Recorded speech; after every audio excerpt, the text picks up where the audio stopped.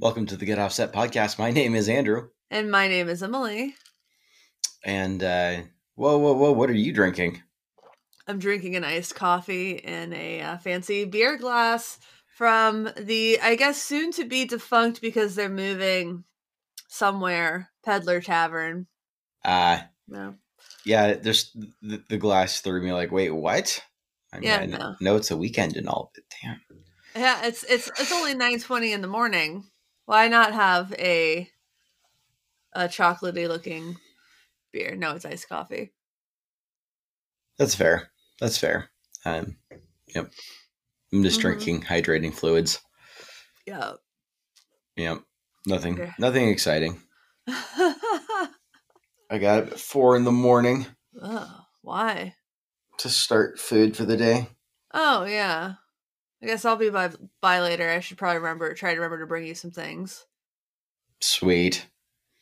When I say up before in the morning means like my alarm went off at 4. I rolled out of bed, walked to the kitchen, turned on the oven at 225, grabbed the already filled pans out of the fridge, dumped them into the oven, and went back to bed. Nice. I mean, I was home in case the smoke alarm went off, but at 225 with a fully sealed, foil wrapped container, it'll be fine. It will be fine. It's just been slow braising. And then I'll finish it off with doing carnitas, but nice. not the traditional way. Just the taking a slow, a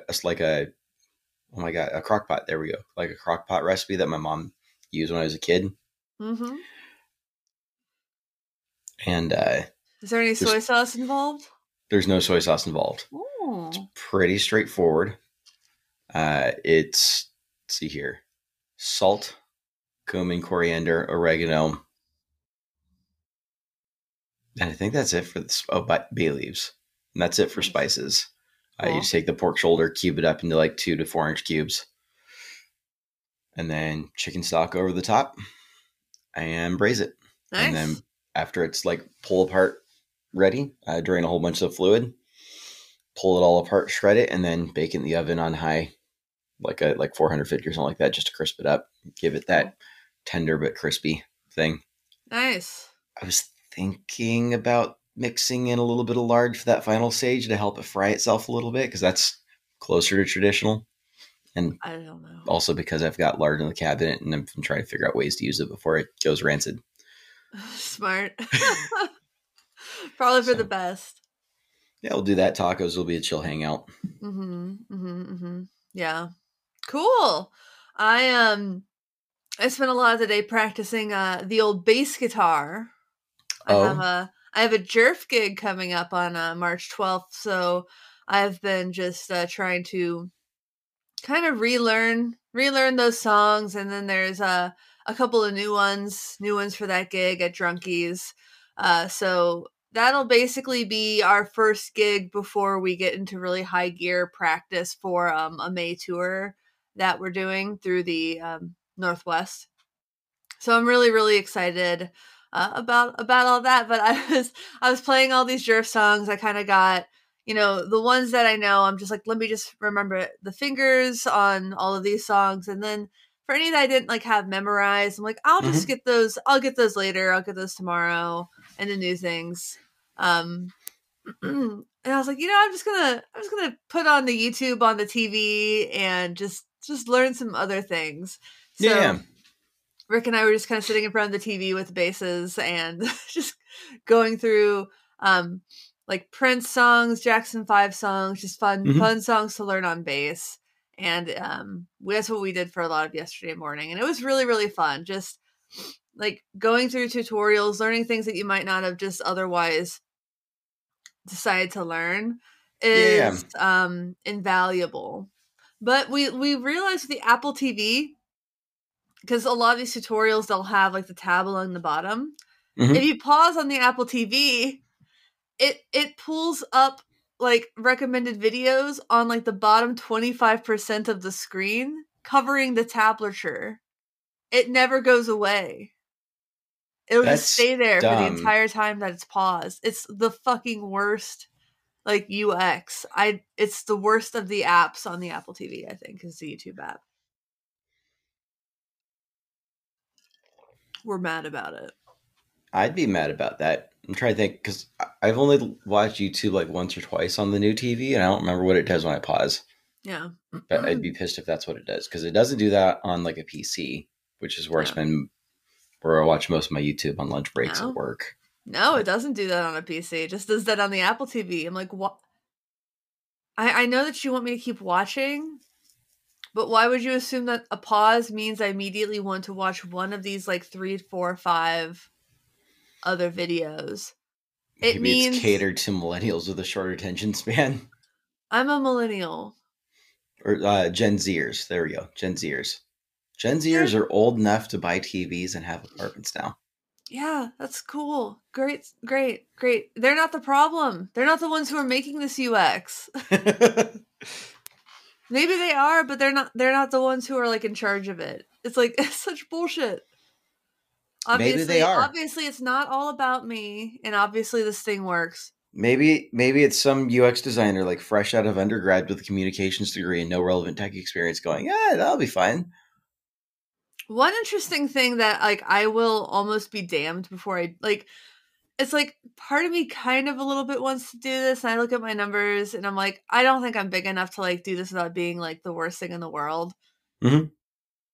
Someone said with the number of people who watch YouTube on their TV for my demos, I should put QR codes to the products with my affiliate links on the screen so people can scan it and buy it from their phone with my affiliate link. And I kind of think I'd rather not. It'd definitely be extra editing work. A couple of that's one. I think it'd be barely any. I just have to. That's not what I'm concerned about. If it's just like at the end of the video, and that'd be fine. If someone's asking for like just to sit in the corner the entire time, I'd be concerned about eyesore. I don't like QR. I mean, I don't like QR codes. But why? I think they're fine. I love that like Coinbase did a whole ass commercial just having people scan a QR code that they didn't know what it was. Like, aren't you not supposed to scan QR codes when you don't know what they are? And that's where I was going to go with it next, which is it's a security nightmare for anybody. Yeah, that's like you're not supposed to scan unknown QR codes anymore. Oh yeah, it's like clicking on a link that you get it from a random email address. Yeah, it turns out to be a phishing link. Yeah. Like it's it is clicking a link just with a different modality of using a left click on a mouse, which tells you everything you need to know about who Coinbase wants their users to be. Naive folks that don't realize that by going with something like Coinbase, the whole point of crypto is stripped away because now it's traceable to you instead of going with a offline wallet that's not tied to any particular entity and therefore can't be taxed or traced. What? Yeah. Well, I don't know anything about crypto. I don't care. My crypto's definitely being taxed and traced. How would you feel if I told you I used some crypto to buy from my PayPal wallet to buy the Fuck Putin guitar pedal from Caroline Guitar Company? I mean, you go, girl. You do what you want to do. It's your life. It's your money. That could be $80 billion one day.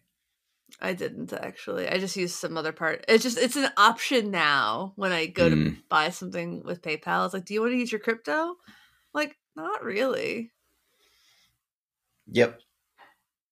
Feels at this stage like using it to pay for things feels a bit like Chuck E. Cheese tokens. Yeah. It's like someone else is just gonna like, are they gonna also trade it or are they gonna trade it? I don't know. That's what makes it feel like not money. It's so stupid. It's so stupid. I don't think it's stupid, but I don't think we're there yet. It's like if you're not spending it, it's not money. You're just hoarding it. It's hoarding. It gets treated like stock right now, more so than it does currency. Which means it's not currency. Hmm. And there it if is. you're not spending it, it's The not quiet money. part out loud. So I spent real money this last week. Oh. All right. So story time.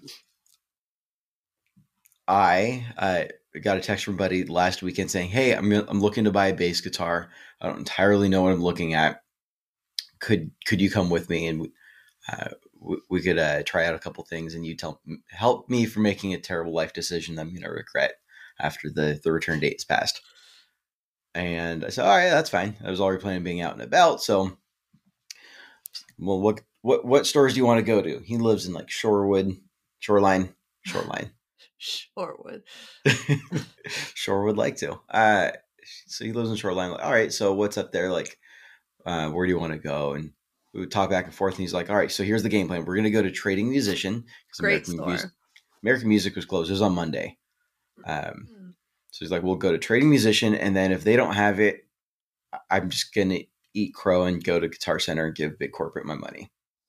So, all right, cool. I need to run a couple errands and I'll meet you at Trading Musician. All right, cool. Yeah, let me know when you're on your way and I'll meet you there. So an hour later, I text him, "Hey, I'm on my way. I'll be there in 15 minutes. He's like, "Cool, I'll see you there." And I get there and I'm walking around like, where is this guy? And so I text him like, "Hey, buddy, where are you?" He's like, "I'm in the pro audio department." I'm like, Trading Musician? Guitar Center. He's like, "Oh, yeah, I forgot to tell you. I looked at all of Trading Musician stock online and they didn't have anything that I was interested in. So I decided to go straight to Guitar Center." Why wouldn't he tell you that? I don't know. I just forgot. And so, all right, that's fine. Whatever. I'm just going to poke my head around here for a couple minutes since I'm already here. I already parked, walked my way over, and then I'll meet you over at Guitar Center. Just so people understand, Guitar Center is literally like 3 blocks north of the Trading Musician in Seattle. Yep. Yeah, it was not far at all. So this wasn't like a major inconvenience for No. Super minor, but I figured I'd just walk around real quick, just see what they had. I saw that they had a Silver Screw DS1 in the cabinet. I'm like, but I didn't want to spend I think they're asking like $350 for it. So like, it's some cool stuff, and I started poking around the used pedal cabinet, and this is when I know I should have just walked out. So I saw a neon orange pedal sitting in the case, and instead of walking away, I said, "What could that be?" And I walked over to take a look. I was like, "Oh, it's a Downward Spiral by Mr. Black. That could be cool." Yeah. And that's where it should have stopped. Again, I've had multiple chances to stop myself. And did I do that? No. What I said is, "Hey, could I get a power supply and a cable over here? I'd love to test this out." And I was like, I'm just going to test it real quick, and then I'm going to leave. Like, I'm not going to pay for it. I'm here. Might as well plug in for a minute. I saw there's a Morgan amp on the other side that I kind of wanted to plug into as well. So, all right, like just real quick. And I hit like 3 notes. I'm like, oh no, I have to get it. So I lied to myself long enough to allow myself to buy this. Nice. It is. I mean, that is neon orange. That is orange. It's like almost like too bright for me to read the white screen print on top. So I'm hyped. I mean, congratulations. I've been slowly building up enough units for a all orange board, and I think realistically all I need is a delay. So I've got an orange tuner, got an orange comp. I've got 2 orange drives, unless you count the 50/50 as 2 and 1, which it is, which means 3 orange drives. And now I've got this, and and I've got the orange fuzz box.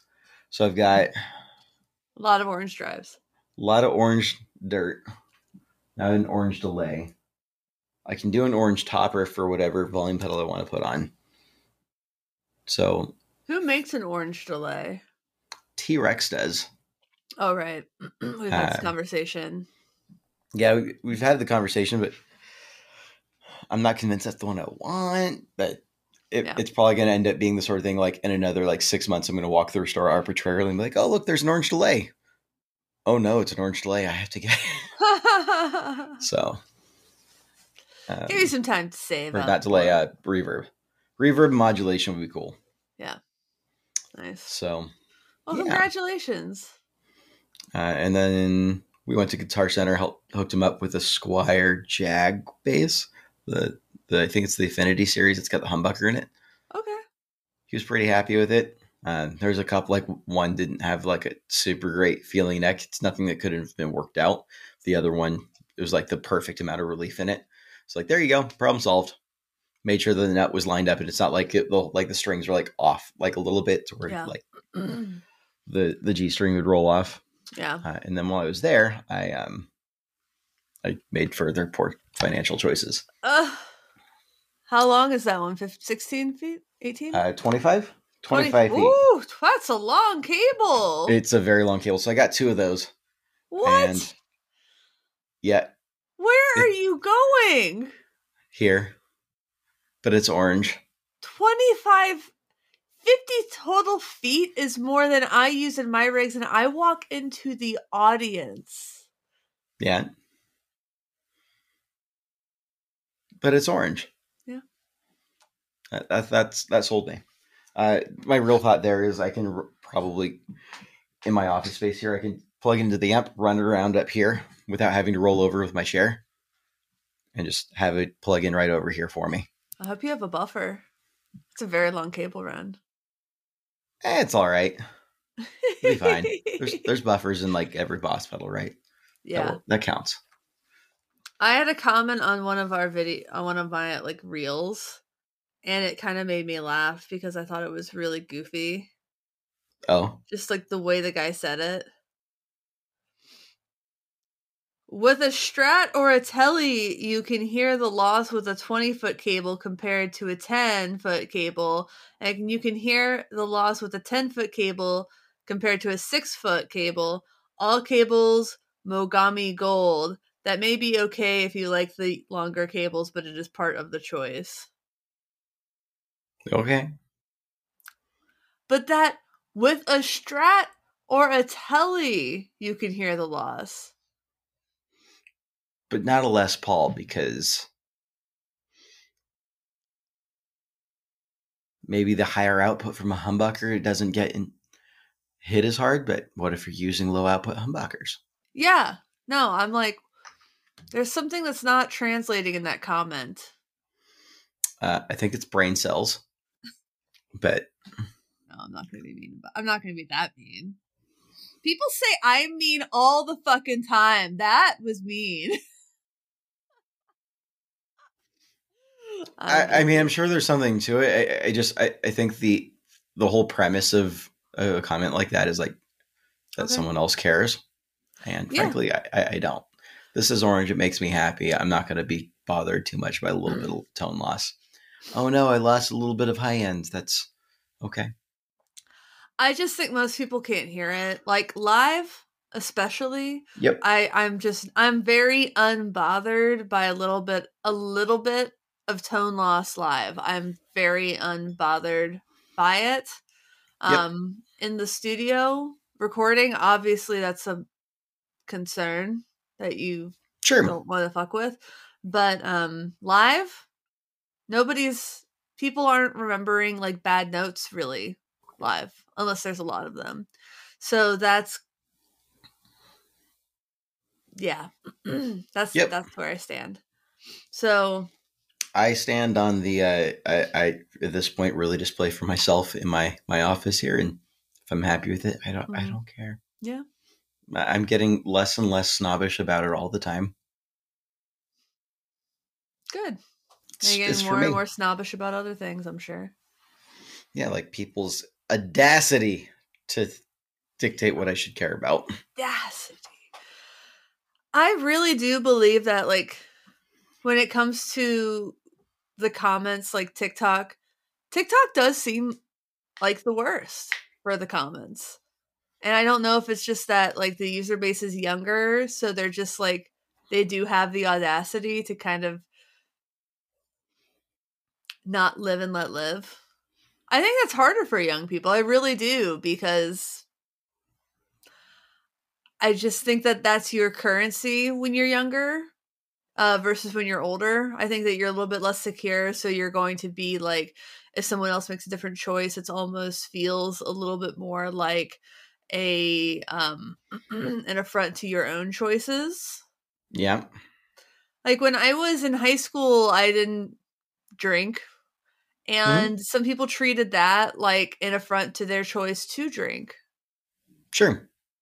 And it wasn't, but they treated it that way because I think that they knew that they shouldn't have been doing that at a young age, or they felt like it was judgmental when it really wasn't.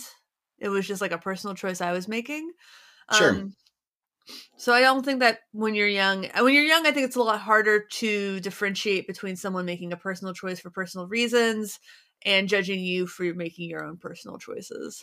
Totally. I mean, I think there's that. I think there's a general sense of not feeling in control of the world around you versus the older you get, you kind of get that better sense of like letting go of what you can't control and taking charge of what you can. Yeah. And a lot of stuff is stuff you can't control. Yeah. I mean, I'm sure there's plenty of armchair psychology to sling around that. But at the end of the day, if it's accessible, it's not, I'm not going to get into it. There's some quote that's like, don't take criticism from someone you wouldn't take advice from. Mm-hmm.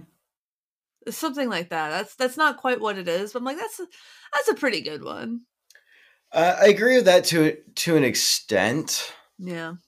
I think I don't know, the way I treat like criticism. It depends on feedback, the type of criticism, but like music, it depends on the type. Yeah. Sure. I kind of treat criticism in general as just data points. Nothing's really like, depending on who it is, I'll hold it to a higher degree of truth than for somebody else. But even if it's somebody that like I dislike, say like in a corporate environment, somebody I dislike says, Andrew, I think you're a piece of trash. And here's why. It could be completely incorrect. It could be based on some severe misunderstandings on the part of that person. But at the end of the day, that data point is valuable because that tells me what at least one other person feels. And that might be not the only person that feels that way. And so I have to just kind of just tuck that away. It doesn't mean I have to react to it immediately, but just as part of the ecosystem of perception. That's how I kind of treat it. That actually kind of reminds me of something that Phoebe Bridgers said in an interview in Billboard recently. I actually have that pulled up. But Billboard interviewed Phoebe Bridgers. Oh God, that was this week. That explains why it's pulled up. The question was, it has been a year since your guitar smashing moment on Saturday Night Live and the ensuing Twitter storm led by Rock's outraged elder statesman. I would disagree that it was led by the elder statesman of rock. I know David Crosby definitely weighed in, but led's a strong term. The question is, what did that reveal to you? Mm-hmm. And Phoebe responded, it's pathetic and funny. No part of me thought it would piss anybody off. I literally went to sleep and woke up like, what the fuck? It's just so stupid. I've said this before, but at least the right people hate me. At least it's not like I stepped on something that I didn't mean to. I was just like, oh, good. Mm-hmm. And I think that's an interesting way to think about it. At least the right people hate me. Yep. And I think that a lot too. You know, the people who don't like me, I don't really like them either. Like I think that's kind of okay. Like, yep. Oh, I also think you're an asshole. We mutually agree that we think the other is an asshole. That's cool. The guy who accused me of being a race traitor a few weeks ago. Yeah. He thinks I'm a race traitor. I think he's a racist piece of shit. Great. I'm glad he hates me. I wouldn't want him to like me. You're much more aggressive than I am. I'm just more in the indifferent category of like, I don't have to care about what you think about me at the end of the day. It's just helpful for me to, calibrate in the back of my head, but I'm not going to cater to somebody, just anybody. That's where I am for most people.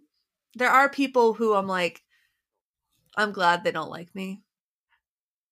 If you're going to be like such a piece of shit, I don't want people who are such pieces of shit to like me.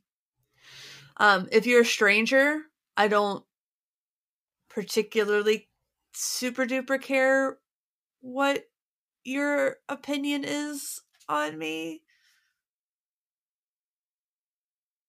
I don't want to be disliked by strangers in any way. Like, it's not something I actively want. Sure. Is to be disliked. Like, that's not what I'm going for. Because there are people who do that too. There are people who, like, all they do is rage bait. That's their thing. Mm-hmm. They, it can be as mild as there's like, there are trends of people who they make videos of just like pouring ingredients on the countertops and like mixing them with their hands. Yep. That's just rage baiting because it's so stupid. That's what these people get off on. Mm-hmm. Is making people mad at them. That's not what I want. What I want is to foster like a community of people who like what I do, like Sure. what we do, are similar interests, want to have interesting conversations about important things, to like the things that are important to me, to you, to us, and want to have that kind of community. And if you don't really like it, that's cool. Like, you can walk on. And if you actively like think it's the worst thing in the world, bye. Yep. Like, okay, cool. It's not for you. It's fine. Yeah. It's not going to be for everybody. Yeah. I'm not going to be bothered by it. I'm not going to lose any sleep over it. Yeah, but I just like, if you think I am, that's sorry to let you down. Yeah, but calling David Crosby rocks. Outraged elder statesman. It's interesting to think that someone that perpetually high could be like outraged. Sure. I mean, I just calling that dude like the outraged elder statesman. It's kind of like, it's kind of like on your way to Thanksgiving, like with your partner for the first time, like, oh yeah, and there's like that, we've got like that one uncle. Instead of just saying, oh yeah, like he's absolutely a pedophile, racist, like, etc. Like, just saying it out loud and just be like, oh yeah, it's like that one uncle. It's kind of how that reads. It's like giving enough deference for what it should be on paper. To be clear, we're not calling David Crosby either of those things. No. He is neither of those things. He is just a boomer, a hippie boomer, to be sure. But that was his take was odd. It was strange. It's like weird hill to die on, but it's so last year, and I don't know. Though I do like Neil Young's quote about him, which is like, basically, David Crosby should write a book called "Why No One in the Music Industry Talks to Me Anymore." Nice. Yep, that'll do it. That will do it. Absolutely. You want to talk about semiconductor chips? No. Do you? Like a little bit. Okay, then tell me about semiconductor chips, dude. So ever so briefly, because I don't want to send everybody into doom for eternity. First, can you tell me what they are? I mean, just chips like electronic chips. Okay, I'm just asking for the listeners. I am the proxy of the listener who doesn't know what they are. That's fair. Electronics. Anything that's more than like a basic analog with any sort of chip in it. Chips need to be, they get made. It's not like those individual parts are then built out as individual parts by like your local pedal builder. They're ordering those parts and then putting them onto on a PCB. So where do those come from? Those usually come from Taiwan, is where the bulk of those are built in the world. And then the materials for those to be built are sourced from different parts of the world. And one of those places is Ukraine. So Ukraine supplies, I think, like 80% of the world's semiconductor grade neon, which is what's required to power the lasers, essentially, to create semiconductor chips. Oh, yeah. So, if one thing, so there's two things here that combined would be catastrophic for the pedal industry, but I mean, at that point, it would be not great for the rest of any tech related industry. Anyways, is Ukraine is taken by Russia, and then China says, "Cool, well, we're just going to go ahead and take Taiwan." There goes semiconductor chip. Yeah, that, I mean, it's not like it's going to go away, but that's suddenly a ton of leverage, and that'll be interesting to watch play out if that does indeed happen. But I'm very hopeful. I'm very hopeful based on what I've seen this week. I think Ukraine's going to possibly pull this off. So we'll see.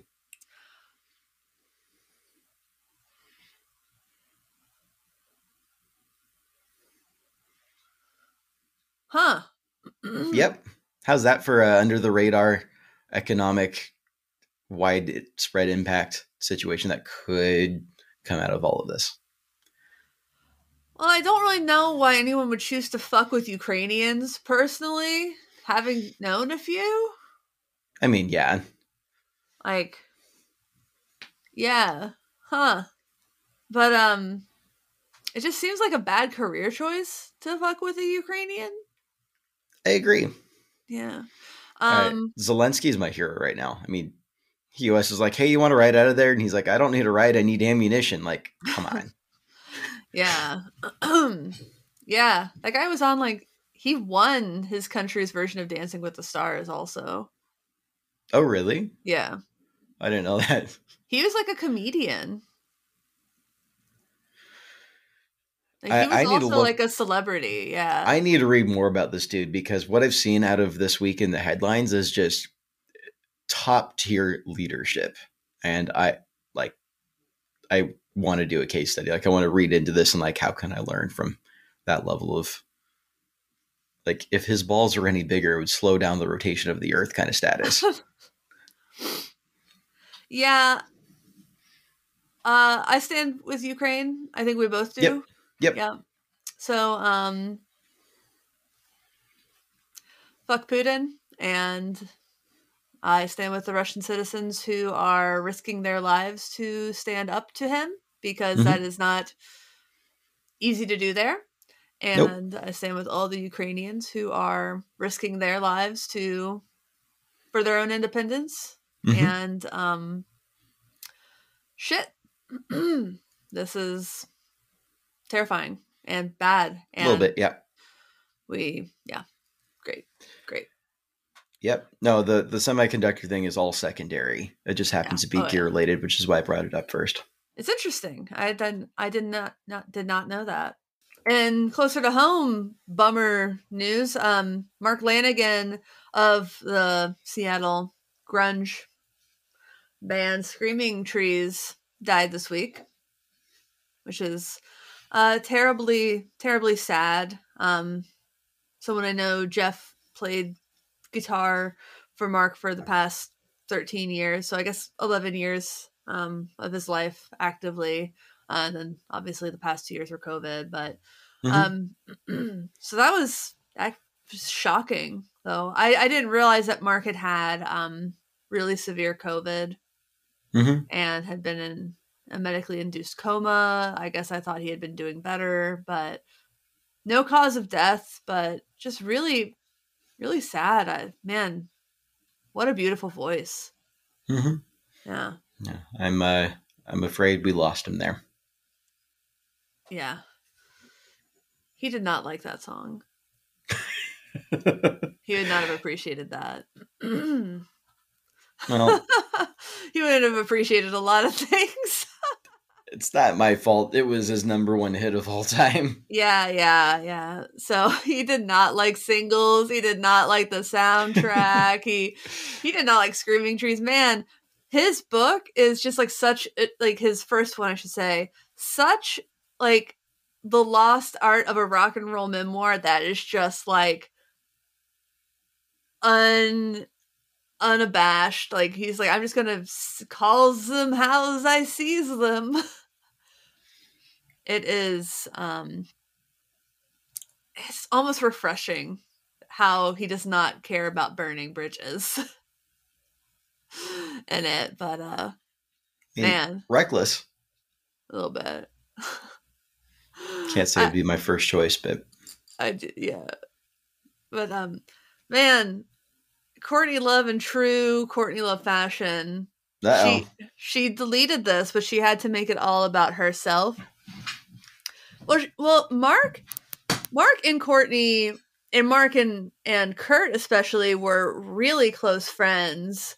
Courtney Love actually paid for several of Mark's rehabs, and he does credit her with his sobriety in his book. He speaks pretty highly of her, but I feel like she apparently thought that their friendship wasn't properly given a lot of time in their book. So she writes, "Rest in peace, Mark. You were a good friend to me and Kurt. Even if your book you wrote our close friendship out, I'm still baffled and so sad about that. But side quote, market forces of sexism, $. It is what it is." And Anthony Kiedis' book Scar Tissue, despite us being roommates and hanging out a lot and also in bed for years, previous to me begging Kurt not to kick Chili Peppers off the Cow Palace New Year's Eve 92 show due to Flea, who never sold me out, generosity being the reason Hole could ever rehearse. In Scar Tissue, I first appeared on Kurt's arm whining, "Okay, go sexist market forces, hot dog emoji. You fucking dudes and your stupid fucking books. I'm finishing mine now, so it'll be riddled with lightning flashes of brutal truths and remembrances of all your little wieners, hot dog emojis. So put on your panties, because you'll need them, winking emoji. I'm over taking your BS books where I'm a, quote, whiny adjacent of Mr. Cobain, period, personally." In any event, The Winding Sheet and the stunning Whiskey for the Holy Ghost were my brilliant soundtracks for all of awful 1994. I always thought you were a man of great honor and underrated. I'd have done anything for you, and I did. I co-signed your mortgage. I put you in sober living for a year. I paid for 3 rehabs. And of course, I never wanted or needed any public acknowledgement or thanks for it, and I never did get it either. She did. LOL. I heard you had a long COVID bad death, and I'm so sorry. Rest in power. I'd like to think you'd have... Oopsies. No. I'd like to think you'd have come around and made up for your appalling rendition of me in your tome, Mark, wherever you are, dropping the rocks. Yeah, I feel like I had a stroke reading that also. Yeah, no. Remember the days when statements like that would have had to been cleared by a publicist instead of just like Thursday night after the second bottle of wine on the couch? While smoking a cigarette? Like, why does she start going off on Anthony Kiedis in the middle of a post about Mark Lanigan dying? Courtney, stop. She deleted it and just posted something nicer later. Screenshots are forever. That's the thing. Oh my God. I needed to screenshot it because I'm like, what is happening? What? He's actually very, like, positive about the help that she gave him in his book. There's a lot of ways that could be responded to, but I think the most constructive one is please see a therapist. Oh, don't do that to therapists. No. Oh, that's what I've got a couple referrals in my inbox for. Though if you think I'm not going to read Courtney Love's book, you're wrong. I believe you will. I'm going to. No doubt in my mind. Yeah. I probably will not. Listen. I think she's going to be the most unreliable narrator on the history of the planet. But damn, I just really want to know what her take is on these things. It's everybody's biggest fear is like all these rock stars from they live their 20s and the 30s and they just run amok, and then they live in fear of when they start releasing the books. They're like, oh, shit. People are going to start releasing books. Yep. Yeah. It's like the super delayed equivalent of like, oh my god, did someone snap what I did last night? Yeah. Now. But like back then when that shit didn't exist, Right. people are like, oh fuck. Books. Because they didn't think about it. Because also that kind of happened before, but like it's a little bit more recent that like everybody can get a book deal. Yep. Because like there's digital and there's audiobook, and I'm like, hey, you write your book, you sell some copies, you get your money, and you ruin some lives. Yep. You tell some stories that people never thought would be heard again. And like, yeah, there are some people who like I know that like when they write their books, it's going to be doozies, like for fucking real, it's or all the like hot gas. books written like involving them. Oh, I know that people there are people who live in fear of books being written that have stories about them in them. I mean, there are worse ways to live life, but that's not how I'd want to live mine for sure. There are worse ways to live life than in constant fear of somebody like releasing your deep dark secret of why your former best friend doesn't go on tour with you anymore. Yep. Yeah. Is it because you slept with that person's partner? No, is it because you groomed a child? Yeah. No, it's bad. So many bad books. But Mark Lanigan's book, it wasn't so much like that, but it was very much honest to his point of view. And his former band members in the Screaming Trees, some of whom he was very positive about. There was a woman who would play bass for him very briefly. He spoke great things about this woman. He's like, I loved playing bass with her. I thought we were a better band with her. And then when the brother decided he wanted to rejoin the band because his marriage didn't work out, I thought it was total fucking bullshit. And he got so mad about it. He says terrible things about the guy who wrote a lot of the songs. But he admits to his own faults as like a terrible partner, boyfriend, human being as well. It's kind of amazing. But I don't know why I'm talking about this.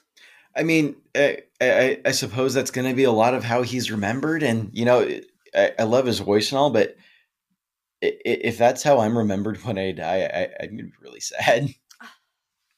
So. I mean, he's always honest.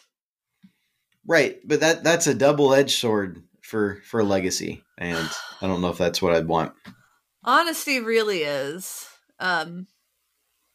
Unfiltered honesty, unabashed honesty like that. You have to remember, you know, he was raised in a very different place than a lot of folk. Like Ellensburg, Washington, like a rodeo kind of town. Yep. Those are different places, man. Like I agree. Like they're the kind of places where you got to put up or shut up, or you get shut down, shut out, get your lights knocked out kind of places, especially back then. Yeah, I'm not saying that it's unjustified or that most people grow out of it. I mean, I think that's a fair point, but for me personally, that's not how I want to be remembered. No. I'd rather be remembered for someone who's got tact. I think most you can be honest but tactful about it. I think most people will remember him for his music. As someone who's so recently read his memoir, I'm thinking about it. Sure. I want to read his second one about being in the coma, but you know, too soon, maybe.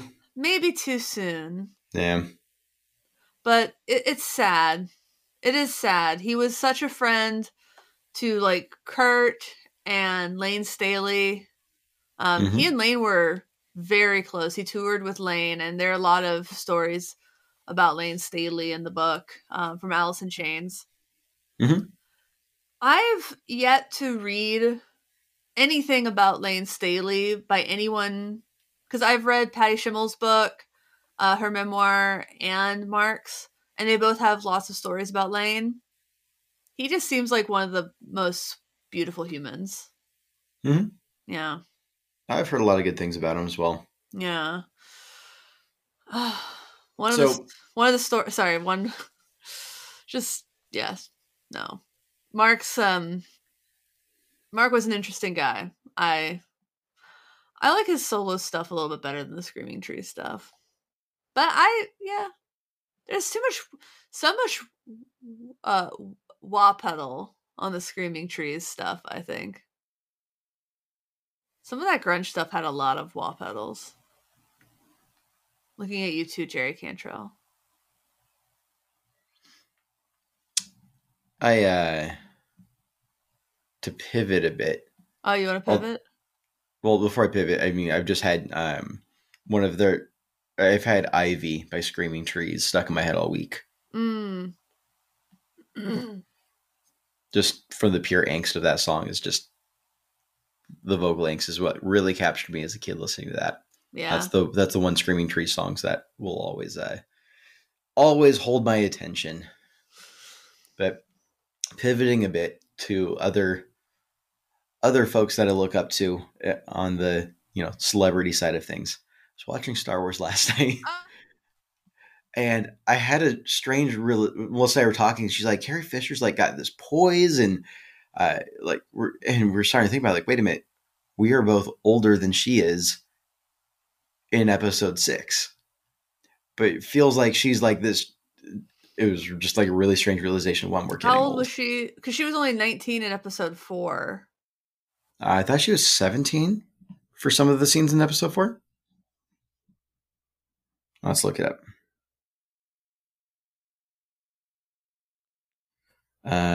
Carrie Fisher age in Return of the Jedi.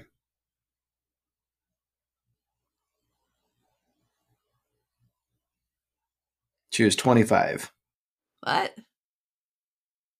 But what about episode? Is that episode 4? I don't know. That's A New Hope. Yeah, but 25 in episode 6, which is what we were watching last night. Okay. So, no, it was just a strange realization, like someone that I've looked up to since I was a kid, and realizing like, wait a minute, I'm now older than they were when they were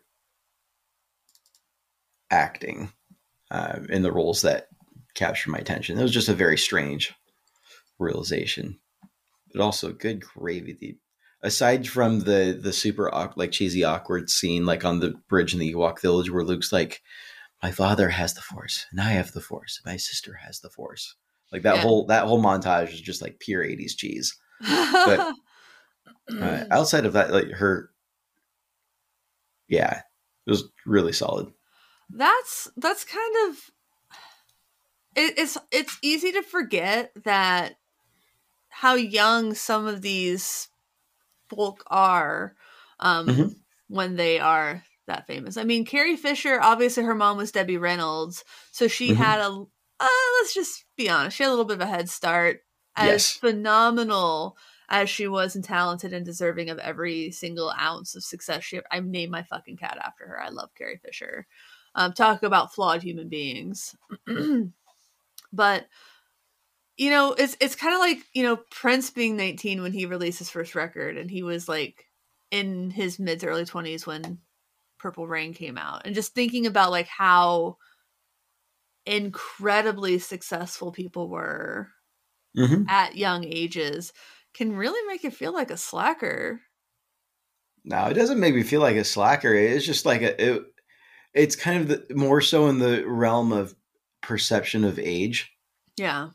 Of think like, yes, that is a leader, that is someone with poise and like that gravitas.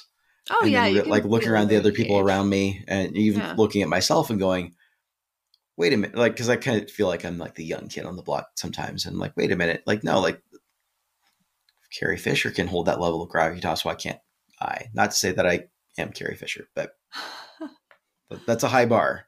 But no, detaching that from age, I think, is more what my brain was fiddling with that last night. Well, you have to remember that she had a lot of experience as well, starting from a young age. Sure. As her character, especially. Like her father was her adopted father was a commander, and she was, going through the ranks from a very young age, like the character was. And so like experience can start very young. And, leadership is interesting. I studied leadership in college. Like I have an emphasis in it. Mm-hmm. Literally, it's on my degree. So there are different obviously there are different kinds of leadership. One of which is like servant leadership. That's obviously the Jesus kind of leadership. Yep. And you can study leadership you can become better at leadership. And yeah. I think a lot of people believe that you are a born leader and that's a thing. That's absolutely not a thing. I think it can be, but it's one of those, like, it's a skill set, and some people might have natural inclination towards that, or more natural understanding start with. That doesn't mean that that's where it ends. But that's not like, it's not intrinsic. It has a lot to do with, I think, probably how you were raised, like the confidences like that were instilled with like how with like what your parents did, like schooling and stuff. But no, there's no such thing as like a natural born leader. It's just like who's going to step up when the time comes, and who is going to put aside what's best for them and look at what's best for everybody. And I think, to pull it back around to music, I think that some things a lot of bands lack is they do lack leadership. And I think that's why, bands tend to hire managers, is because, you need somebody to be that kind of leader for the band. And sometimes it's just easier to have somebody else do that. Have somebody else make the hard choices about what to record, when to record it, when to go where, what kind of touring to do. Yep. Sometimes it's just easier to have somebody else make these decisions so that you can focus on the creative elements. But even then, like, most bands are solo projects. And that's just kind of how they are. Or there's like one or two main creators, and then the other people in the band are essentially hired guns. And maybe they have like a lot of importance still, and they're still part of the family and the main dynamic, and they're important, and they're never going to change. But that doesn't necessarily mean that it's not essentially a solo project still. There are clearly exceptions to the rule. We've talked about Queen and how every single member of that band wrote at least one number one hit, multiple top 10 hits, and how that never happens. But then you look at a band like Pavement, for example. Pavement's the Stephen Malkmus project. like let's be real. Like there's some input from other members, and that's how bands work. But essentially it's like a 90-10 split. Yeah. Guided by Voices is Bob Pollard. But is it the same when Bob Pollard goes and does Boston Spaceships? No. Why? I don't know. It just isn't. Different project. Yeah, it just feels different. So different goals. Yeah. But I just had to pull it back to music, sorry. No. You're absolutely right there. And no. Leadership is valuable. Last week's episode did really well. Oh, did it? Yeah. And I think it's because we talked about guitars immediately. I should probably go back and check the comments. I usually do check comments. I don't know if I got to this week. Yeah, I'll go and watch the live replay on the comment. It's like never can make it to the premiere for my schedule, but I do scroll through the comments and read through all of them, typically. I know. I tried to do them on like Monday nights, and I just don't like doing them when I'd rather be making or eating dinner. That's fair. I mean, with that, hi, Jason. Hi, Jason. Hi, Gresh Zeppelin. Hi, Value Vinyl. Hi, Fat Panda Cat, probably. I'm sorry. If you're actually here, if any of you are actually here, I'm really sorry if we're not getting a shout. This is not really live. But yes, hi, Jason. Hi, maybe Noah, maybe Joe. I don't know. Well, who else? Speaking of Jason. Making dinner. Yes. All right. Thanks for watching, everybody. Oh, thanks for listening. Patreon. Yes. Like, comment, subscribe. Mm-hmm. Rate, review on iTunes and Spotify, I guess. Yep. Shop, getoffsetpodcast.com/shop. Shop. Affiliate links. We have Sweetwater. We have Reverb. We have Perfect Circuit. We have Coach Guitar Tutorials. You should just edit in all the QR codes on the front of the screen. No! Too much work! Refuse! No. Alright, thanks for watching. Thanks for understanding. My name is Andrew. My name is Emily. Goodbye! 1, 2, 3.